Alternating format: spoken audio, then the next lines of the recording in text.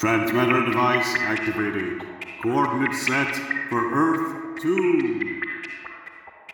Hey everyone, welcome back to the Earth 2 podcast, your weekly exploration of the DC Comics multiverse and the legacy of their Golden Age characters through the Silver and the Bronze Ages of comics.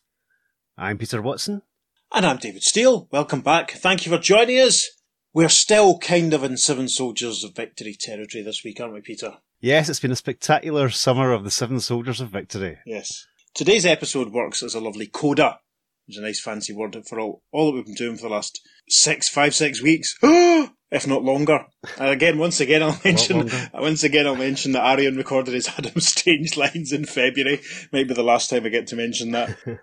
Yeah, it's a coda because it's a comic that was actually published 2 days before issue 102 of Justice League of America, which was the final part of the JLA-JSA Seven Soldiers of Victory story, as we all know. We're doing today issue 214 of World's Finest Comics. And it's only been about 8 episodes since we did World's Finest 213, but it feels like a lot longer. Yes, I think the best way to tell you why we're doing issue 214, if you don't know so already, is for Peter to tell you about the cover. Yes, at the top of the cover, we have DC World's Finest in the top left, 20 cents in the top right, and either side of the World's Finest Comics logo, on the left we have Superman, and on the right we have the Vigilante. Hooray! And the main image of the cover, we have a full moon looming in the background. Take a drink, folks. Yes, we're going to be paralytic by the end of this episode. Get it in, get started early. Superman is being attacked by a hideous wolfman-like creature. He's almost like Man-Bat, looking at his ears. So he is, yeah. Yeah, it's very strange. I didn't notice that before. And the Vigilante is riding across a rope bridge ravine to try and save him. He's got his lariat out and he's whipping it in the air. And at the very bottom, there is a scroll that says, "A beast stalks the Badlands," featuring a special guest appearance by Batman. I love this cover. It's just like, it's slightly unrepresentative of what takes place inside. Sure. But it's so exciting. Like, the fact that the rope bridge is looks as though it's not in the best state of repair. Yes. You get the feeling it might collapse underneath Vig and his motorbike as they speed along. Soup's neck angling away from the werewolf-type beastie guy. It's a cracker. Yeah, it kind of implies that it's going to rip his throat out, actually. Yeah. Because look at the teeth in the wolfman and the fact that Soup's jugular is exposed so much. Yeah. Obviously, the Vigilante being a member of the Seven Soldiers of Victory, at this point as Peter pointed out in our preparation, at this point in the publication of this story, Vigilante hasn't been rescued yet. The last part, if you'd been buying these comics precisely the day of Quantum Mike's that they were published, you'd have read this one and sort of thought, all right, well, Vigilante obviously gets away okay because Superman is fighting this werewolf with him. Either that or Superman flies away from Metamorpho and Sandman saying, "It's okay, I know where Vigilante is, he's over here, I'll go and get him. We have to deal with this werewolf guy first, and I'll be right back." Oh, can you imagine? Can you imagine if this had actually tied into the plot of JLA 102? Oh my goodness, that would have been amazing. Well, it's weird, like, obviously, listeners, when we did JLA 78 and 79, a while ago now, they reintroduced the Vigilante to a contemporary audience, and we postulated at that point, was this them saying that Vigilante was on Earth 1? And we've had a few stories with Vigilante since. Yes. Backup stories in Adventure Comics chiefly, but now this team-up appearance with Superman and Batman in World's Finest. And the introduction of Vigilante alongside the Seven Soldiers of Victory throws a bit of a mild spanner in the works from a coherent continuity point of view, doesn't it? It certainly does, yes, because it just basically means that they have to have an Earth 2 version. Yeah. Because there's no way this could be the same character if he's like running about on Earth 1, having all these adventures, and he's lost in time at the same time. Absolutely. Unless, of course, he's transposed back in time on Earth 1, but again, that makes no sense whatsoever. Yeah. So it's an interesting thing because when he was reintroduced in JLA 78, everyone sort of remembered him as this previous sort of, active hero, but then no one seems to have remembered him or have heard of him in JLA 100. It's very messy. I wish I knew what people thought about it at the time. We'll have to keep our eyes open for any contemporary letters that talk about this sort of thing. Yes. It's very interesting, but we're sort of assuming that because he's acting and appearing alongside the contemporary Earth 1 Superman and Batman in this story, this is indeed the same version of Vigilante that we've read about in Adventure Comics, and we will read about in Adventure Comics again very soon, and who also popped up in the oft-mentioned JLA 78 and 79. But it is interesting to think about the storytelling. I mean, if this was happening nowadays, you cannot imagine that there would be this level of confusion. No. It probably either would be worked into the storyline, or they would have quickly gone, we'd better forget about this other vigilante then, because they've just brought him back in JLA. Again. It had to be a 6-issue miniseries dealing with it, or a 2-line throwaway on a panel buried somewhere. Yeah. It wouldn't be anything in between. And of course, they just don't address it at all, which is fascinating. But anyway, listeners, we should probably get on with the story, shouldn't we? If you want to read along at home and you don't have a copy of World's Finest 214, but if you do have a copy of the hardcover World's Finest Guardians of Earth, you will be able to read along with us, because that was the final story in this little run of Superman having team-up adventures. Yes. Before the saga of the Super Sons start in the next issue. And my goodness, I wish we could cover that. I wish that fell into a remit. We could maybe cover it. There's, there is an argument to be made. Yeah. That is something that does fall in a remit. Listeners, we'll throw it out to you. Yes. Do you think we should cover the saga of the Super Sons? Yes, and if anyone can summon up the energy to reply, we'll think about it. There is that, because there is that later issue of World's Finest Comics that kind of poos all over it. Yeah. If there's a Super Sons Christmas episode, we could maybe do that at some point. Is there an episode where the Super Sons go to Scotland? Today, in a very special episode of the Super Sons. Love the Super Sons. Yes, this issue, World's Finest 214, by the looks of things, I bought mine from my good friend Mr. Root, late lamented Peter Root. Roughly, I guess, must have been about, at the latest, like 1993, 1994. Going by the address on the bag and board situation that was going on. And do you know what? I don't think I'd honestly read it before the preparation for today. Really? Isn't that terrible? Yeah. Oh, well. I remember getting mine from a Comic Mart in probably the late 90s, early 2000s. Right. I definitely remember getting it because I thought, because as you said, the cover is really striking. I didn't even have to check my book, and you definitely didn't have this one. Yeah. Back when I had a book and not CLZ. Yeah, I still have a book. Listeners, how do you keep track of what comics that you collect? Do you use the online app, or do you have a little book? I have a little book. Anyway. No, I mean, this is the one I would have picked up because it co-starred a Golden Age superhero. And obviously, quite a few of the other Superman team-up issues were 52 pages, which had nice reprints and stuff. But it's an interesting one. It's a fun story. It's a very exciting story. It goes in a few twisty-turny type places. And yeah, I love the fact that it came out. It came out 2 days before JLA 102. Amazing. We should say, of course, if we haven't said it already, it does mean we have 7 consecutive 7 Soldiers related episodes. It does indeed. There we are. And that's nice because we didn't really think about that far ahead. We just sort of thought, oh, good, we're going to have 6 episodes because we had our road twos and the episodes and the wrap up. Anyway, This is ridiculous. This is the longest I think we've ever gone before we got started in the story. So, before we rabbit on any further, we should probably get on with it. World's Finest 214, cover dated November 1972. Our opening splash panel, a little scroll along the top reads, Presenting a world's finest tale of Western terror, co-starring Superman and the Vigilante. And there's a very helpful say what you see caption that tells us what's going on in this opening splash image. The Man of Steel looks into the eyes of death, the eyes of a raging, slumbering beast. He feels its hot, wheezing breath, and more. He sees its massive claw-like hands reaching. He feels his powers drain away, his fantastic strength useless against this incredible magical creature of darkness. And all the while, the Vigilante lies but a few yards away, unable to help, his legs hopelessly trapped beneath the agonizing weight of timber and rock. Yes, it's a very dynamic image. The werewolf guy looks a little bit less like Man-Bat, but still, actually in this panel he looks more like the Mandrill, the Marvel villain. Yes, I can see that. The details in his face, but he's a lovely thick head of blonde hair. He's got Superman's head in his hand. Superman is pulling back, trying to get away, and as Pete said, as the caption read, Vigilante trapped under some rocks alongside a blonde lady who's also trapped under some rocks. What's all going on here then? We'll probably find out before too long.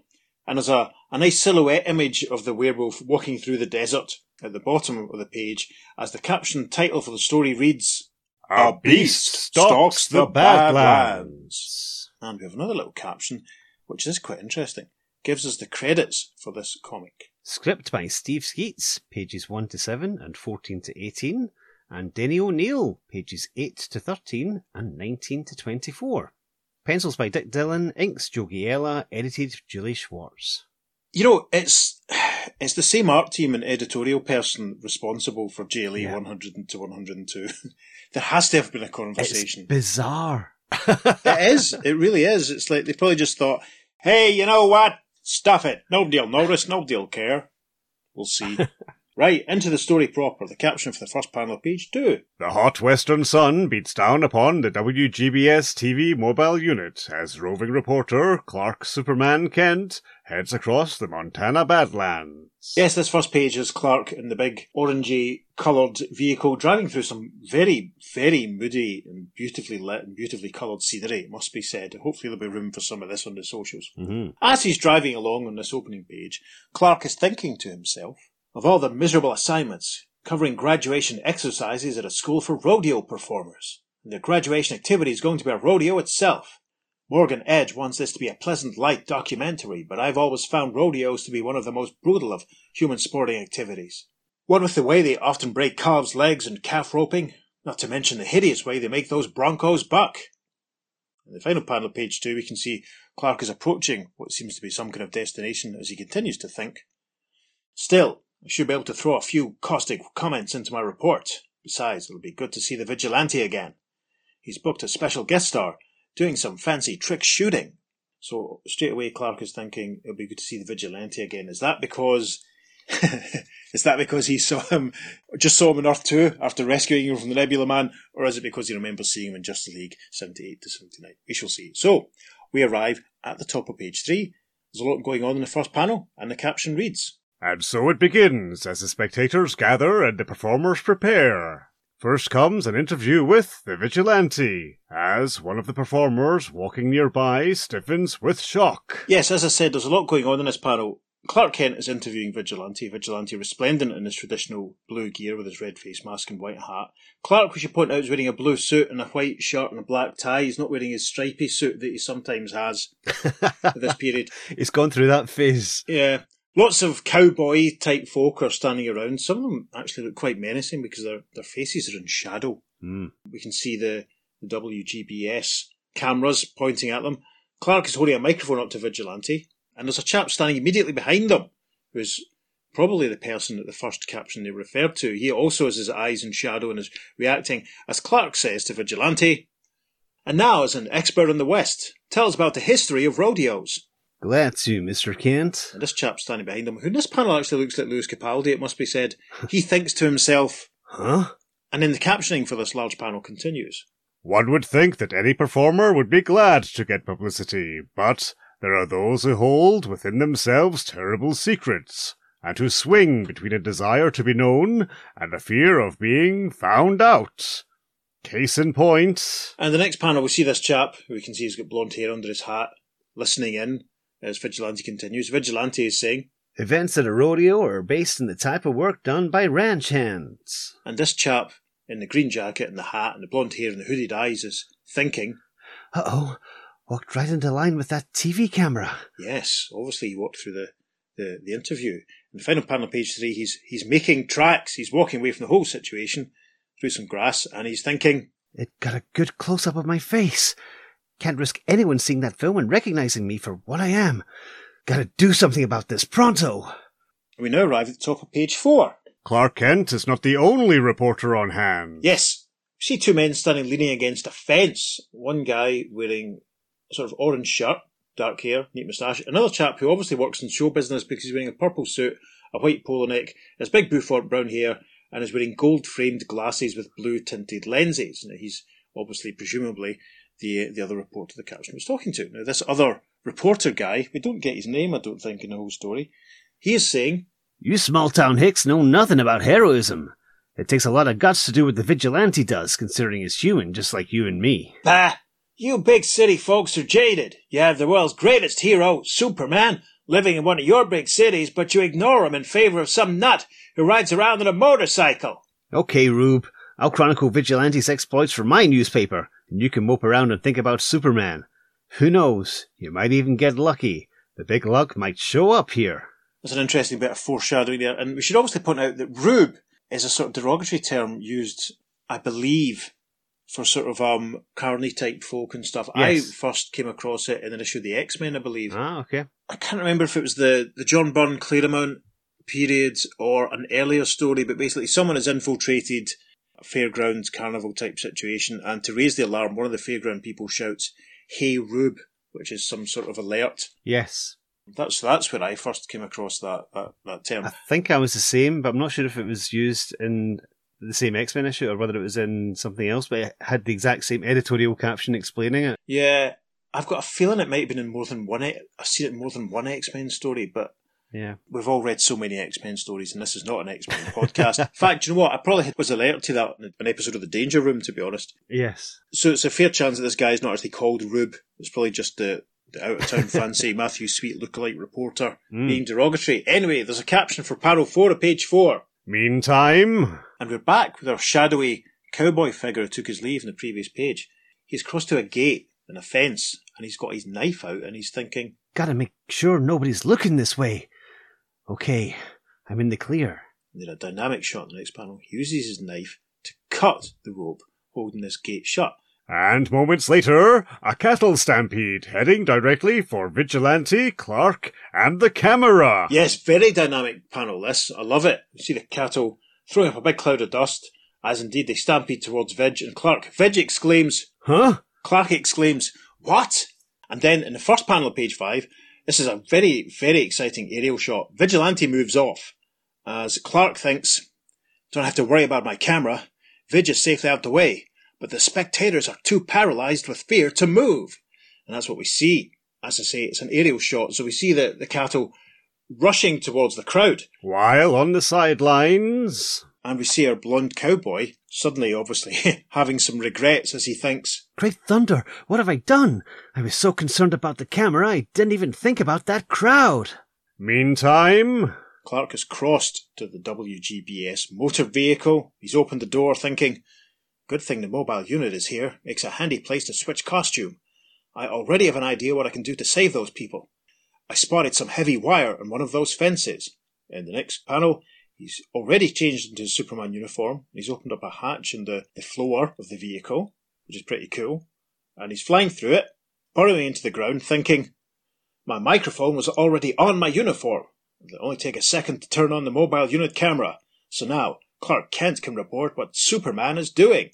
And this is a fantastic conceit, listeners. The final panel of page 5, we see Superman erupting out of the ground, and he grabs hold of the heavy wire that he mentioned in the previous panel, starts to uncoil it as he flies up into the air, but at the same time, he's already commentating as Clark. So, there's a nice little jagged effect to these pink speech bubbles as we hear Clark reporting, "The stampede has already crushed this reporter's camera and is rushing toward the crowd.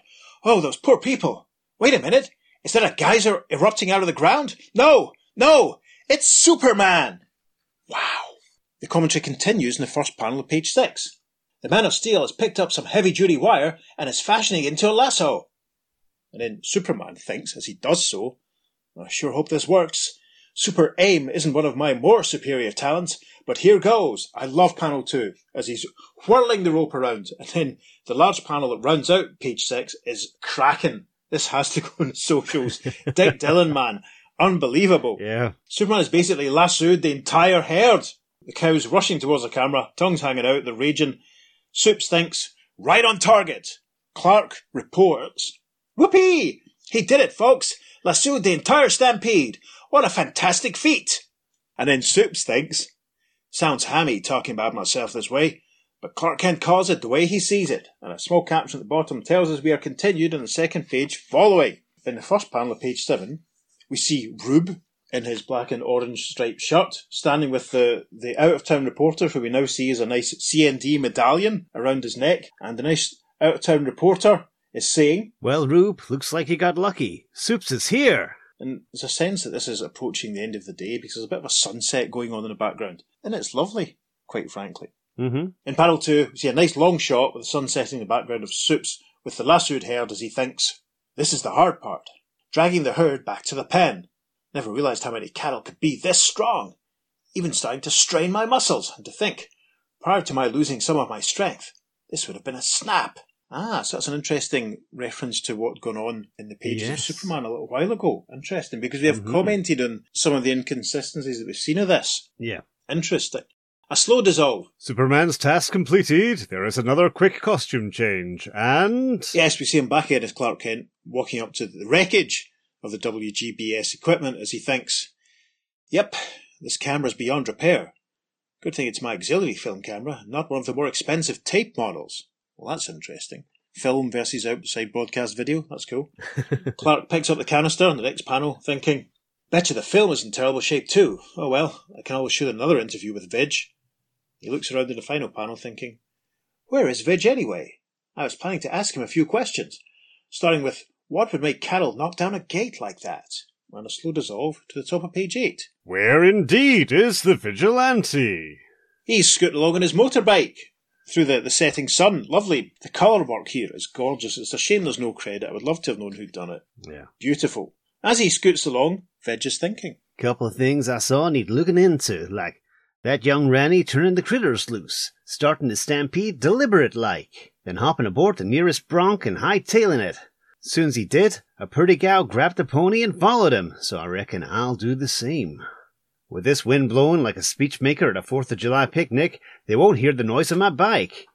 And I can see their dust cloud real plain. Yeah, nice shot in panel 3. Almost Greg's point of view as we see the dust cloud on the road in front of him. He gets a nice big close-up for panel 4 and thinks... Problem is, there's another kind of cloud. The mean kind. A wing-ding of a storm brewing. Appears they stopped the other side of this rise. Best to take the high ground for a look-see. Yeah, we see him bringing the bike to a halt, stepping off with his lariats. I do like Vigilante's costume, I must say. It'd probably be quite easy to cosplay Vigilante, wouldn't it? Maybe Santa will bring me some cowboy boots. A tiny caption at the bottom of this says, continuing third page following. We pass lots of adverts. There's a page that's the full page, sort of 7-foot monster, Raquel Welch, pillow, skinhead wig type stuff. Hopefully not all together. No, all sorts of stuff. And we arrive in the first panel of page 9, and Vigilante is using his lasso to rope a large rocky outcrop that's looming above him. I feel plumb like the Batman using a rope for climbing instead of cowpunching. Wouldn't be any easier if I was sliding down. He starts climbing up it in panel 2. He's reached the top in panel 3 as he looks around and thinks, yes, sir, that wind is howling, but it's blowing toward me. I can hear a voice. And the voice he hears is pleading. Yes, we see our blonde-haired stampede-causing cowboy talking to a young lady who's wearing an orange dress. She has long blonde hair. She's carrying a rifle. He's saying, please, Martha, you've got to. I can't. Johnny, you're the man I love. If that's true, if you really love me, you use your rifle. You put the bullet I gave you through my heart. I told you what will happen, the horrible thing I'll do. I beg you, spare me. Spare is my shame. Kill me now. And Martha, who this appears to be, so it's another Martha and Jonathan. That's interesting. Yes. Martha is lowering her rifle so that it points at Johnny's chest, and she looks very pained as she says quietly, all right, dearest. But before the weeping girl can pull the trigger... Yes, there's a blam, sound of a gunshot as the rifle is shot out of her hand. You see a nice long shot of the Vigilante standing still in his rocky outcrop in the next panel as he looks down and says, rest easy, I didn't mean to spook you. Figured the quickest way to make sure nobody got hurt was to shoot the little lady's carbine. Generally, I prefer shooting hardware to shooting people. That's carbine, not carmine. Not carbine in Trentino. Panel 3, Vigilante jumps down from the rocky outcrop towards them, saying, hardware at least can be fixed, in case of mistake. Now, mind explaining? Johnny puts his hands on Martha's arms. She's covering her face up. She cries, by the looks of things. Johnny says to Greg, none of your business, just go away. Leave us alone, emotes Martha. Vigilante's picked up her rifle, panel 4, saying, usually I would, only you put a lot of innocent folks in the path of getting trampled back at the rodeo, and it tends to make me a mite curious, not to say mad. And at this point he sort of cocks the rifle and releases the bullet that Martha was about to fire. It drops into his palm. In the final panel of page 10, we see it shining as Vigilante says, miss, you sure go in for costly ammo. I'm guessing this shell is close to pure silver. You ain't heard lead is cheaper? In the first panel of page 11, we cut to a sort of wider shot of them standing. Johnny points away from the group and says, It's too late. Blast you, Vigilante, your meddling has cursed me. Look! Take a drink, listeners, because a certain celestial object is starting to rise, coming up from behind the rocky outcrops of the desert. Vigilante clarifies this in the next panel, saying, I don't see anything except for a full moon rising. Guaranteed, if this was an episode of the Power of Three Doctor Who podcast that I still occasionally contribute to, Kenny Smith would be queuing up a certain song at this point to play us out. Yes. But anyway, Johnny starts to run away. We can see the moon clearer, so take another drink. He calls back towards Martha and Vigilante, saying, I gotta get away! Get myself where I can do no harm! Martha, crying in panel 3, says, Stop him! He'll hurt himself! Don't understand how. That trail he's burning up only leads to an abandoned mine. I can tell you wouldn't ask without a reason, though, so I'll light out in his direction. Yes, Vigilante starts to run after Johnny as Martha says, Hurry! Hurry! And then in panel 5, Vigilante catches up to Johnny, rugby tackles him essentially, as we would see over here, grabs him by the legs to bring him down, saying, Whoa, young fella, you ain't going any place until you do some talking. Johnny replies, Let me go! He's down on the ground in the final panel of page 6, as Vigilante says, Not a chance. And then we see that Vig has noticed something. There's a nice little aura of shock around him as he looks down at Johnny on the ground and continues, Your hand. What's happening to your hand? And Johnny's hand, it seems, has turned a little bit brown. And there's a weird sort of glow coming from him. There's a caption at the top of page 12 that reads, An animal snarl, and the Vigilante gasps in astonishment as he sees... A wolf! A human wolf! Yep, Johnny whirls around and we see that his face has changed. His ears have elongated, his hair is swept back and darker, his canine teeth are larger, his brows are heavier, his nose is squatter, his whole face has changed colour. He looks furious. A caption for panel 2. With a quick convulsive heave, the bizarre creature heaves the crime fighter away and pounds up the trail toward the entrance to an old mine. Yep, seeing what you see captioning there, Vigi gets thrown back down on the ground as Johnny gets up and runs off. In panel 4, Vigilante gets to his feet, pulls a gun, thinking, I plain can't believe it, but it's real and dangerous.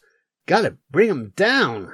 He takes aim at Johnny, but then in the final panel of page 12, Martha arrives and kicks Vigilante's hand just as he fires, saying, No, don't kill him! There's a blam as the gun goes off and Vigilante says, I wasn't aiming to miss. I figured on winging him. We arrive at the top of page 13. We can see the entrance to the old mine works that were just mentioned. Vigilante and Martha approaching. Martha says, Maybe I can talk to what Johnny's become. Maybe, but you ain't going in there alone. I'm sticking with you close as fur and a coyote. Then... Yes, nice shot this one. There's a touch of the Joe Kuberts to it, actually. Mm-hmm. We're inside the mine. Looking out, we can see the silhouettes of Vigilante and Martha at the entrance. Vigilante says, Can't make out anything in this darkness. Me either. But Johnny has to be here. There's no other exit. And then she calls, Johnny! Johnny! We want to help you. And they moved into the mine. Nice, moody sort of blues and greys to signify that they're in almost total darkness here. But Johnny is jumping down from behind. At that instant, the Vigilante's keen ears detect a faint sound. He whirls and... Johnny has landed. Vigilante cocks his pistol, pushes Martha out of the way, saying, Get behind me. He ain't in a listening mood. Johnny obviously isn't backing off. He moves towards Vigilante. The next panel, Vigilante fires twice, saying, No choice. I gotta use my iron. The sound of the shots echoes through the tunnel, loosening ancient timbers, causing them to fall. Yeah, very dynamic shot. Again, it reminds me of Joe Kubert for some reason. We see the timbers crashing down, Vigilante caught amongst the debris. A caption reads, continues on the second page following. Past the full page advertisement for superhero stick-ons. Stick your favourites up against the wall. And that's such a cool advert, actually. I might put it in the socials. I do like that. And it's a change of scenery. Top of page 14. A slow dissolve of grand style as the caption for the first panel reads. Meantime, as Clark Kent, microphone in hand, wanders among the rodeo crowd. He almost looks like Andy Williams or Val Doonican or someone, or Matt Monroe about to do some crooning. He does, yeah. If you ask me, listeners. That reminds me, there's an issue of Superboy when Clark talks about listening to Andy Williams because you can make out the words. Do you remember that? Of course, yes. Fantastic. They're on a beach somewhere. Uh-huh. Anyway, that's Tangent City, New Jersey for you listeners. Clark is thinking, sure wish I knew where Vig. Hey, I just noticed. Panel 2, he moves towards the gate that we saw earlier on that Johnny cut the rope that was binding it. And Clark is examining the rope thinking, I should have stopped to check this out before. This rope on the fence gate didn't break, it was cut. But why would anyone want to let all those cattle out? Unless... He starts running towards the WGBS vehicle in the next panel thinking, let's see now. The first thing the cattle hid was my camera. Could that be it? Is there something on that film someone didn't want anyone to see? That's an enormous deductive leap there from the big man, it must be said. Inside the vehicle, for the final panel, Clark is removing his outer garments to reveal his Superman uniform as he continues to think, this film sure is a mess. Won't be able to make any sense out of it alone, but I know someone who has the facilities for getting this crumpled thing back into proper viewing shape. And with that, we have another slow dissolve at the top of page 15, and a caption reads, Night, like an inky shroud, has enveloped Gotham City, and certain acrobatic criminals take full advantage of the darkness. The Darkness, obviously, were a popular band that probably didn't share the bill with Menswear because they came along a few years too late. Listeners, you are going to be absolutely fou, as we say in Scotland, after this page. Not only is there a full moon looming in the background, but there are two dustbins beside this group of three young men. There's a taller one at the bottom, with another guy standing on his shoulders, and standing on his shoulders, there's another lad, obviously trying to make their way into a window, trying to break in. If there's technically two dustbins and a full moon, that's 3 drinks, right? Yes. The caption for panel 2 of this page. But this night, there are other forces at work as well. Yes, very much in the way that you did in JLA issue 100 a few weeks ago. A familiar, caped Dark Knight detective swings in on a rope, saying, I figured you three would strike here at this time. The boy at the top of the pile, for want of a better way of putting it, exclaims, Huh? And then the guy in the middle cries, The Batman! And then in panel 3, this is great, Batman swings in and basically kicks the one in the middle. And it looks like they've all gone topsy-turvy, the way it's been coloured. The boy with the yellow shirt was at the top of the pile, but he's now at the bottom. Yeah. And the boy in the green shirt, who was standing as the sort of foundation, he's now at the top. So has Batman sent them all flying? I don't know. But anyway, Batman swings in, kicks the boy in the black and orange striped shirt in the middle, and says, And figuring it wasn't hard. Once I discovered your crimes have followed a definite pattern. Great panel, bottom page 15, as the three boys that Batman has just interrupted. One of them, obviously, has done a somersault to land on his feet, as the other two, with a bock and a sock, are getting stuck into Batman, hitting him with punches. Again, we see a couple of dustbins and a full moon in the background, so take a drink. And flying in front of the full moon is our Man of Steel, who thinks, There he is. I better wait. The Cape Crusader appears to have his hands full at the moment. This story is rattling by. Good grief. First panel of page 16, Superman alights, watching the fight continue. Batman's actually down on his knees at this point. The other two boys are getting properly stuck in. And Supes is thinking, I could join in, but I doubt he'd want me to. This is something he'd prefer to handle alone. And it basically looks though Batman's getting his ass handed to him because the boy in yellow has gone down on his hands and knees. They've obviously been watching the Doctor Who story, The Visitation. Else Eric Saward read this comic before he wrote The Visitation. The boy in yellow's gone down on his knees and the boy in green is knocking Batman over him. And then in panel 2, Superman appears to be yawning in the background as all three lads are laying tons of punches into Batman, but then Batman rallies, grabs the boy in the green, the boy in the yellow, and flips them over, punches them in the jaw in the next one, and they're both down on the ground. And in the final panel of page 16, he takes out the one in the orange and black striped shirt, Batman's face in darkness, as he knocks out the last one. They're all down on the ground in the first panel of page 17 as Batman stands over them thinking, Another one coming up from behind. I'll handle him just as easy. Yes, the shadow falls, but then as Batman turns around, he sees that it is... What? Superman! About time you finish your business, pal. I was afraid I'd have to wait all night before I could talk to you. What about? And they exit this alley in the next panel with a full moon looming in the background and the dustbin to their right. It's almost as though Joe Giella anticipated us talking about this sort of stuff. Or maybe he listened to our episodes about the Spectre and thought, I'm going to mess with their heads in a few years. And the livers. Yes. Hick! I'm only in the water today, listeners. I don't know about you. Superman is saying, I need your help with some business I'm involved in. Soon as I turn in this gang. Always feel an ego boost when you superpowered fellows come to me for help. And a slow dissolve. Presently, beneath Wayne Manor, in the spacious cavern known as the Batcave. Yep, the kind of film that Superman took with him. It's been rigged up onto a nice projector. Batman is saying, That ought to do it. The film will be a bit jumpy, but viewable. Let her roll. Film starts to project in the next panel. We see Supes and Bats watching. Supes is saying, I can't see anything, Nedwood. I do. Stop the film. Stop the film. That's blackmail from Monty Python, isn't it? Yes, it is. Oh, man. Anyway, enough of that. We see the final panel of page 17 that they've paused the film, and it's a good shot of young blonde Johnny, who, as we know, caused all the hassle with starting a stampede, and as we know, transformed into a werewolf, and as we know, was going for a vigilante a couple of pages ago. Batman is saying, I've been giving myself a refresher course in supernaturalism. And that man has the unique classical look of someone who suffers from lycanthropy. Lycanthropy?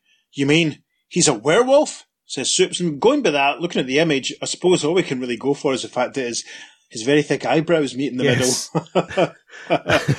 That man is the chauffeur for Lady Penelope. Yes. That man's parents are clearly from Johnston. Shouldn't laugh at my own expense there. Right, over the page, first panel of page 18, the caption there reads... Moments later, a human comet streaks westward from Gotham City. Yes, Superman flying through the air, take a drink, because a certain lunar object is behind his hand. As he flies along, Soups is thinking, I must get back there. This is the night of the full moon. If Batman's right, if there really is a werewolf loose at that rodeo, there's no telling who we might claim as his victim. There's a werewolf loose at the rodeo. That's an episode of Kolchak the Night Stalker just waiting to happen. If they hadn't done it on a ship. Wow. Stay tuned for our forthcoming Kolchak the Night Stalker podcast. That would have been season 2. Yes, and yes, that's right. It would have been someone that was attacked by the same wolves that attacked the guy that went on the ship in the first season. That's it. Right. Perfect. Panel 2, Soups is flying back down towards the rodeo area, thinking, perhaps this explains Vidge's disappearance. He might have seen the rope had been cut and scooted off after the guy, unaware of what he was. Maybe, from up here, I can spot... And in the next panel, a full moon loops in the background as Superman loops and twists over the desert, thinking, yes, there's Vidge's cycle, parked near that old mine. And a full moon looms, probably the same full moon, let's be honest, looms in the background in the final panel of page 18, as Superman flies down towards the mine workings, thinking, and my X-ray vision reveals that he and 2 others have been trapped in a cave-in, and one of those 2 is the beast itself. Ah! Continued in the second page following, we pass an advertisement for Joe Weider's muscle building course, and the caption for the first panel on page 19 reads, And below... Yes, we're back inside the mine. We see Vigilante trapped under a piece of wood. We see Martha unconscious on the ground behind him, and Johnny moving around. Vigilante, he looks very Cooper, or is it actually very Toth? Yeah. Now that I think about it. Some Toth there. Interesting. That looks very deliberate. It looks very much like one of those Johnny Thunder panels in that story we did a couple of years ago. Yep. Vigilante is thinking, we're in a fix. I'm pinned under maybe half a ton of rubble. Take a month of Sundays to dig me free, and the gal's out cold. The Wolfman, though, he's in fine shape. Soon as he shakes off the dirt, I'm betting he'll turn ornery. Mighty ornery. Yeah, we see indeed Johnny shaking off the dirt, standing up, moving towards Martha. Vigilante's thoughts continue. Yeah, like I feared, he's stalking her, and even in this bad light I can see the glitter of bloodlust in his eyes. Johnny looms over Martha. Vigilante draws his pistols, manoeuvres into position, thinking, gunplay didn't stop him before. Probably won't now, but I certainly sure gotta try. In the final panel of page 19, he fires a few shots at Werewolf Johnny. My slug's having no more effect than gnats biting a boulder. He ain't even bothering to pay attention to him. Gosh, that's quite scary. He doesn't even turn round. He's still approaching Martha. As the bizarre nightmarish creature raises a paw to strike, a shadow passes over him, momentarily blocking the moonlight. Then... Yes, because the bearer of the shadow is none other than Superman, who's arrived and grabbed Johnny by the wrists. Vigilante tips his hat back, saying, Superman, are you a sight for sore eyes? Reckon I know how Ms. Lois Lane feels when you show up at the dead right moment. All part of the job, Vig. Pardon me, this won't take any time at all. One solid slap should finish it. In fact, let's go, Johnny. There's a massive slap sound effect as he strikes him. Johnny seems to go flying backwards, but the caption for the next panel reads, However, the Man of Steel's blow doesn't finish it, for the creature rebounds from the wall, snarling, attacking. Yes, looking more vicious than he has done at any point. He looms towards Superman. Superman looks a little bit concerned in the final panel of page 20 as Johnny approaches, thinking, I forgot! Werewolves are cursed with black magic, and magic is the one thing that can beat me. I've got a tough fight in my hands. Then there is silence, except for the muted scuffle of feet on rock, laboured breathing, and the growls of an enraged beast. Basically, Johnny and Superman fight for 3 panels. Johnny punches at Superman, who falls backwards. Superman punches back in panel 2 as Johnny falls backwards. And in panel 3, Johnny has got Superman round the throat, which is actually very close, I suppose, to the image we got in the opening splash page. We get a close-up of Vigilante in panel 4, who thinks, Superman's battling for his life and mine, and I'm sitting here like a burr in a bronc, helpless. Even if my partner wins, and he probably will, he'll be plenty hurt. My fault too, I got us into this mess. And in panel 5, Martha puts her hand on Vigilante's arm, saying, "Vigilante! Gal, you shouldn't be moving." Bullet from rifle." And then she passes out. Vigilante's eyes go wide as he thinks, She passed out again, but she gave me maybe an answer. "But she gave me maybe an answer." That's shocking grammar, Mr. Saunders. First panel, page 22. Vigilante has something in his hand, and he thinks, I recollect werewolves can only be stopped with silver, like this slug I took from her carbine. Problem is, it won't fit my 6 guns. He looks behind him, the next panel, as Johnny and Superman continue to tussle in the background. You can see Martha's rifle, but... And the long gun is out of my reach. Wait, maybe not. I can use my ammo belt as a lariat, snare the carbine's barrel on the buckle, and snag it on the sight. And that's what he does over the next 3 panels. He does his belt, throws it forward, catches hold of the rifle, pulls it towards him. Final panel of page 22, he thinks, A quick tug, and I got her. First panel of page 23, we see the shadows of Superman and the werewolf fighting as Vigilante attempts to draw a shot using the rifle. He's thinking, Blast! They've moved round that heap of rock, no clear shot. Can't see a blame thing except their shadows. He gets a close-up in panel 2. Sweat on his brow as he squints with one eye, still trying to take aim as he thinks, But the shadows just might be enough. This is the trickiest stunt I've ever tried to pull. Gotta judge it perfectly. Send the bullet at an angle against the wall, and he fires. so it'll ricochet round the heap and pray it hits my target. And that's indeed over a series of 3 panels, which might end up in a social. That's what happens. The bullet ricochets off the mine wall and strikes Johnny, who exclaims, "Ah!"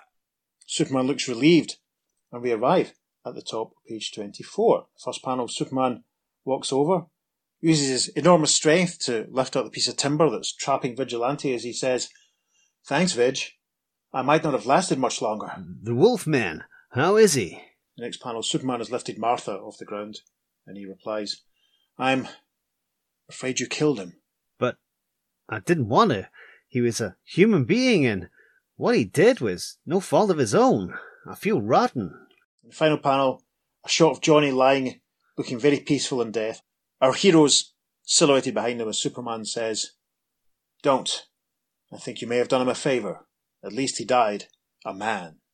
And a small caption reads, The end. End. And the rest of the page, taking up the DC House ad for Flash issue 218, I think it is, and for issue 102 of the Justice League of America. Gosh, on sale in 2 days' time. Yes, and obviously which we covered 2 weeks ago, Wibbly Wobbly Timey Wimey. Yeah. Well, we rattled through that story. Yes, that was fantastic. A lot of fun. Really quick. It's so weird having it. Do you not feel it's quite jarring? As if you're kind of just thrown in. No backstory was given for Johnny or any explanation. It was just Yes. a wolfman at a rodeo. I know it's serious. Yeah. Yeah, it's... Do you really think she'll pull through?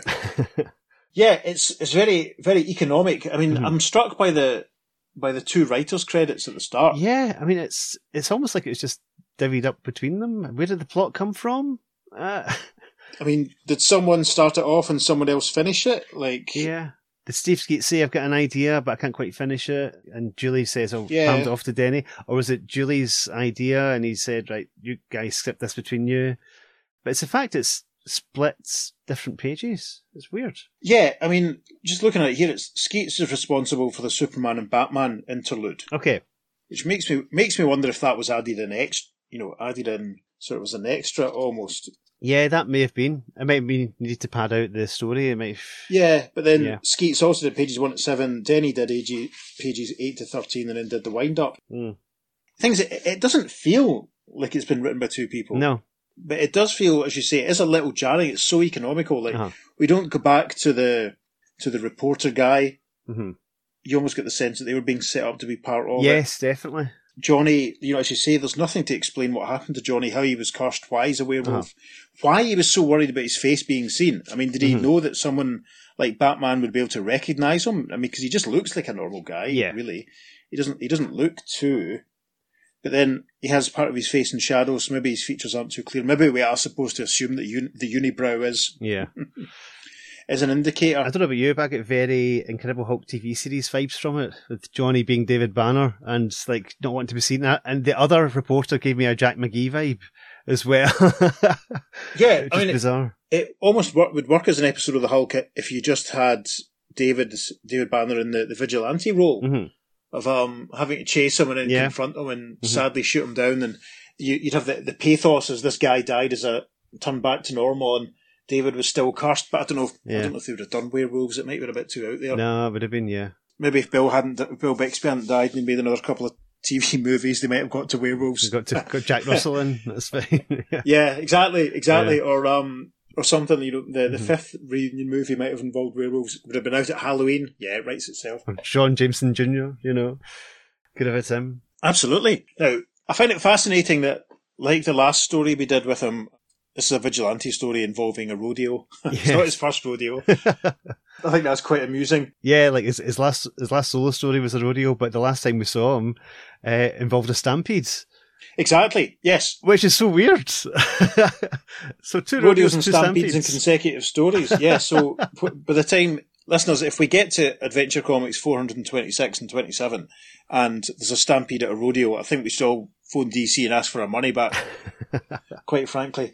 I'm a little disappointed that the cover was so, unrepresentative. I would have loved to have seen a scene with a rope bridge. That would have added some real drama. I know, that looked very exciting. That certainly sold it to me when I bought it originally. I thought, oh, this looks great. And no, it's a mine. It's like literally the opposite of being, up in the sky, hanging over a ravine. Yeah. It's literally you're underground. It's like, oh, right, okay. It quite literally is. Everything we were saying then about the lack of backstory for Johnny. I mean, that little sidestep with Batman and the tumbling triplets and stuff. I mean, those pages could have been maybe the reporters that were on the site finding out some kind of information about local they said vampire, local werewolf stuff, and they find out some stuff about Johnny, and because Clark's there as a reporter, he overhears it or something. That might have been a bit more interesting rather than the weird Batman cameo.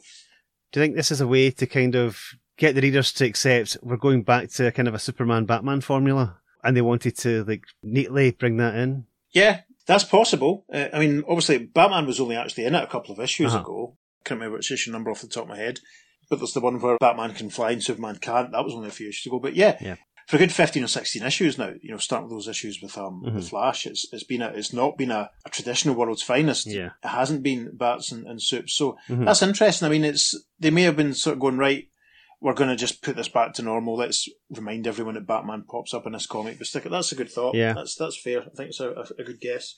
I think Johnny, with his transformed Wolfman look and his green shirt and the way his head looks, it gave me definite vibes of Kane from House of Mystery in some panels. Like at the bottom of page 19, I can see that. You can be forgiven for thinking, what's Kane doing and why is he looking quite so creepy? Yes, it's definitely the look, isn't it, for a mystery comic, horror comic coast. Yeah. I think we commented on that in someone else actually in another episode. We did, yeah.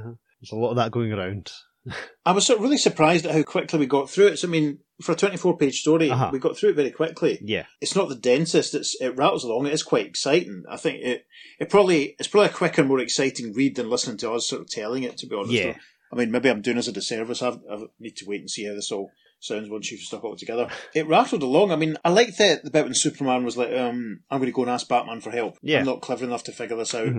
But in saying that, he stands there and just waits while Batman is being beaten up at that moment. Yes. Which is, it can literally stop at any second, but instead it's just like, no, I'll just wait. Yeah. One of those guys could have a knife soups, okay? Come on. Exactly. That's your pal there. Page 16, panel 3, where Soup stands yawning because it's taken Batman so long. That's definitely going to the socials, by the way. It's almost, as I was saying that as well, that the way that the kids are kind of tipping Batman over, one of them who's kneeled down on the ground, that's obviously being played for laughs. Yeah. The Batman stuff's almost more in line with the Adam West era. You could see that sort of thing maybe then, except this is a bit more wink at the reader kind of thing, this bit. Yeah, absolutely. Absolutely. But bearing in mind they're trying to make him, more Dark Knight Detective as opposed to Caped Crusader at this stage. It's a little jarring. Yeah. I'll give you that, yeah. I mean, it's ultimately a bit of a tragedy. I feel so sorry for Martha. She's going to wake up and find that Johnny's gone, even though, it's quite sad. It's It has an air of a sort of an 8-page House of Mystery, House of Secret story as well at the same time. It's interesting, because we're around about the period, obviously, where All-Star Western has morphed into Weird Western, and Adventure Comics is about to get the Weird Adventure sort of headline in a few months as well. Mm-hmm. With the comic code being relaxed. That's exactly what I was about to say. We know that things at the code have relaxed, so maybe they're just kind of pushing the envelope a little bit by putting werewolf stories in, because, this isn't the sort of thing we've had in any of the superhero stories we've done at all, really. Yeah, that's very true. Very true. Do you think it's really weird that this rodeo has got Vigilante in to perform as opposed to getting Greg Sanders in to actually play? Ooh, that's an interesting point. It would seem more logical to get a performer in to do some stuff as opposed to get this semi-retired minor superhero into, what's he going to do? Some rope tricks? Oh, it's fancy shooting. It's fancy shooting he was going to do, yeah. Maybe they know their audience. Maybe they know that all these cowpokes and stuff, maybe Greg's who they want to see. I don't know. It's an interesting point. Yeah. I'm just really amused. It's just like consecutive vigilante stories and it's rodeos again. That's hilarious. But it's a fair point. I mean, we've got to remember the last time we saw Greg, we saw this version of Vigilante because we're sticking to our assertion that this is the Earth 1 Vigilante. Yeah. He'd been leaving what we guessed was New York and heading out. So maybe this is what he's fallen into. He's fallen into working on the rodeo circuit to try and get some bucks or Looks to like it. See how things are going. I don't know. It's interesting. Yeah.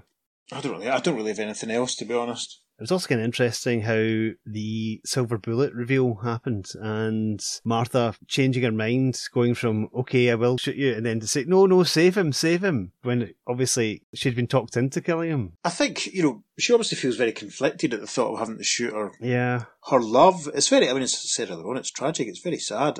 Actually, that puts me in mind of one thing that we hadn't really commented on. I like the fact that Superman was affected by the fact that he's a supernatural black magic creature. Yes. That was quite interesting, because that calls back to JLA 102 the other week, or published in 2 days' time, about, when Supes we were reminded that Supes was vulnerable to magic and Dr. Fate could take him out if he felt like it. Yeah. That's a nice little bit of shading to add into it, I think. It is. And indeed, Superman says, magic's my only vulnerability, because of course, kryptonite's not an issue anymore at this stage. This is true. Until that's brought back. So it was interesting to have that underlined. Defos. Sadly, there's no contemporary correspondence for this time. Which is very disappointing, actually, because I would like to have seen what the people at the time thought of this one, given everything that we've just discussed about Batman's cameo and magic and 2 vigilantes and all that sort of stuff. Yeah. But we do have some other stuff to talk about in general. Right. One thing we didn't mention in our Seven Soldiers wind-up that I wanted to mention was the fact that when Vigilante's rescued by Green Arrow, Black Canary and Johnny Thunder, he doesn't recognise Green Arrow as being possibly his Green Arrow, because obviously they should look similar. He's got a similar costume and method of operation, but it's just the goatee. Yes, that's fair. He doesn't recognise him at all. You think he'd have commented on that? That's true. That's interesting. Obviously, there was so much to talk about in JLA 100 to 102. We're probably going to keep thinking of other stuff that we could have said at the time for months afterwards. Yeah, that's a fair point. And something that had occurred to me. It wouldn't have been an issue, obviously, if it had been the Superman, Metamorpho and Sandman team that went to rescue Vigilante, for example. Or, if the lads, if Rex, Bruce and Ted had done it. But then, yeah, it's interesting. Like the whole 2 Vigilante thing, the fact that they don't talk about it or address it means that they probably thought about it and went, you know what? Let's not open up a can of worms. It's going to be... But you bet your backside, if Roy Thomas had written it, he would have fallen over himself. Oh, yeah, without a doubt. And we would have got 3 pages, sort of... But then we're very, very close to the next JLA JSA crossover as the crow flies, listeners. We'll hardly get the chance to pause for breath before we do JLA 107, 108. It's very close. I know. As a time of recording, we haven't yet decided what we're going to do with it. But, it's clear reading that the Freedom Fighters are on Earth X and that Roy deciding to use All-Star Squadron to set up an origin for them is just completely unnecessary and very, very messy. Yeah. There's a lot to be said for sweeping things under the carpet and not feeling the need to tie up every single little bit of continuity, I think. Definitely. Leave it to the readers to use their imagination. Yeah. There's one thing that I meant to mention in our wrap-up episode for Seven Soldiers that I totally forgot about. Yeah, you can do it now because this is our coda episode to the summer of the Seven Soldiers. So it's the proper tying a bow before we move back into the rest of it all. So hit me, go on. I prepared David for this and I said, this is going to blow your mind. Right. No pressure. So, the end of issue 102 of JLA have got the assembled heroes. There's a big massive threat that's going to destroy the world. There is a weapon that they're going to take away to destroy this threat, but it means that the person taking it away is going to get probably killed. And Superman says, I'll do it. Did you not have a flashback to the end of 1966 and Adventure Comics issue 353, The Doomed Legionnaire, where the Sun Eater is coming in to destroy the world, and Superboy's all ready to fly out, but he's weakened, and Ferro Lad punches him in his weakened state, and grabs the device to go up and fly away and destroy the Sun Eater, sacrificing himself the same way Red Tornado does, saving everyone. And again, Superman's the one that's kind of, he was going to volunteer to do it, but Superboy in the case of Adventure Comics, but it didn't pan out that way. 1966, December 66, that came out. Oh, what a night. 3 years out, I know. That's a really good point. Mm-hmm. There is a similarity. I still feel a little dissatisfied with the ending. I still feel that we should have had a couple more pages somehow in 102 where everybody sort of says cheerio and the two Green Arrows have a conversation and all that sort of thing. And the big giant crowd panel just doesn't do it, unfortunately. Yeah, that is a good point. That is worth mentioning. It's an obvious parallel. I'm not sure what else to add to that. But you're right. It's cool. To be honest, it's only when it was like editing the episodes together at the end that really hit. Maybe because I think we were both too close to the story to actually take a step back and look at the overall plot as far as that goes at that stage. So it has felt very odd the last couple of weeks not reading through just GLA issues 100 to 102 because we've recorded, and I don't actually been doing that for months. Uh-huh. And of course, it's all undercut by the fact that Red Tornado comes back a couple of issues later, and I know it's isn't actually dead. Should we cover that? We should. Yeah. I don't know. I think what we're probably going to do, listeners, what I'm veering towards, and it might change, obviously, I don't think we're going to do issue 106 of Justice League brings Red Tornado back. There's an explanation at the beginning of that as to what happens. I don't think we need to do the whole issue as an individual episode. I think I'll probably just prepare a reasonably detailed summary that we can read to you at the beginning of our episode about issue 107, just to get everyone up to speed of what's happening with Red Tornado. Issue 106, it's interesting though, because it really sets up ready for the rest of the decade. But of course, that's a whole other story entirely. Mm-hmm. This episode has really supposedly ostensibly been about World's Finest Comics issue 214. Featuring the Vigilante. Now, as we always say every time we do a Vigilante episode, listeners, if you like the Vigilante, you should check out Ranger Gord's amazing Prairie Justice podcast. Absolutely. Where he does full radio dramatizations, a bit more advanced, I would say, than what I tried to do for our GLA 100 to 102. But he does full dramatizations of those Golden Age stories. So yes, please check out Ranger Gord's amazing podcast. Yes, it's the very least you can do if you enjoyed his performance of Vigilante for us a couple of weeks ago. Mm-hmm. Be sure to check out the socials. I've been accumulating foreign reprints of this for a good couple of years now. I've got 4 or 5. Found a few pages of original art as well, so they'll be going up to give you some more context and some more appreciation of this story. And if you want to check out those socials on Facebook and Instagram, we're at the Earth 2 Podcast, and on Twitter we're at podcast_Earth2, and it's the number 2 for all our social media. If you're feeling generous, you go to wherever it is you receive your podcast and leave us a positive review. If you're feeling even more generous, you could go to our coffee page, find out our link tree, and buy Peter the price of a beverage to help him relax after all the editing he's been doing for the last few weeks, months, years. That'd be lovely. Join us next week for another fairly labour-intensive editing episode. It's just the way they fall, isn't it? As we do some more DC Legacy digging, see if you can guess what that's going to be about, eh? The only one way to find out, and that's to tune in. And on that note, I've been Peter. I've been David. Thanks for listening. We'll see you soon on the Earth 2 Podcast. Yeehaw! Transmatter Cube activated. Return coordinates set for Earth Prime. With a quick convulsive heave, the bizarre creature... repetition of heave threw me there. Yes. Repetition of heave supported menswear at Liverpool Lomax in 1996. I might keep that one in, actually.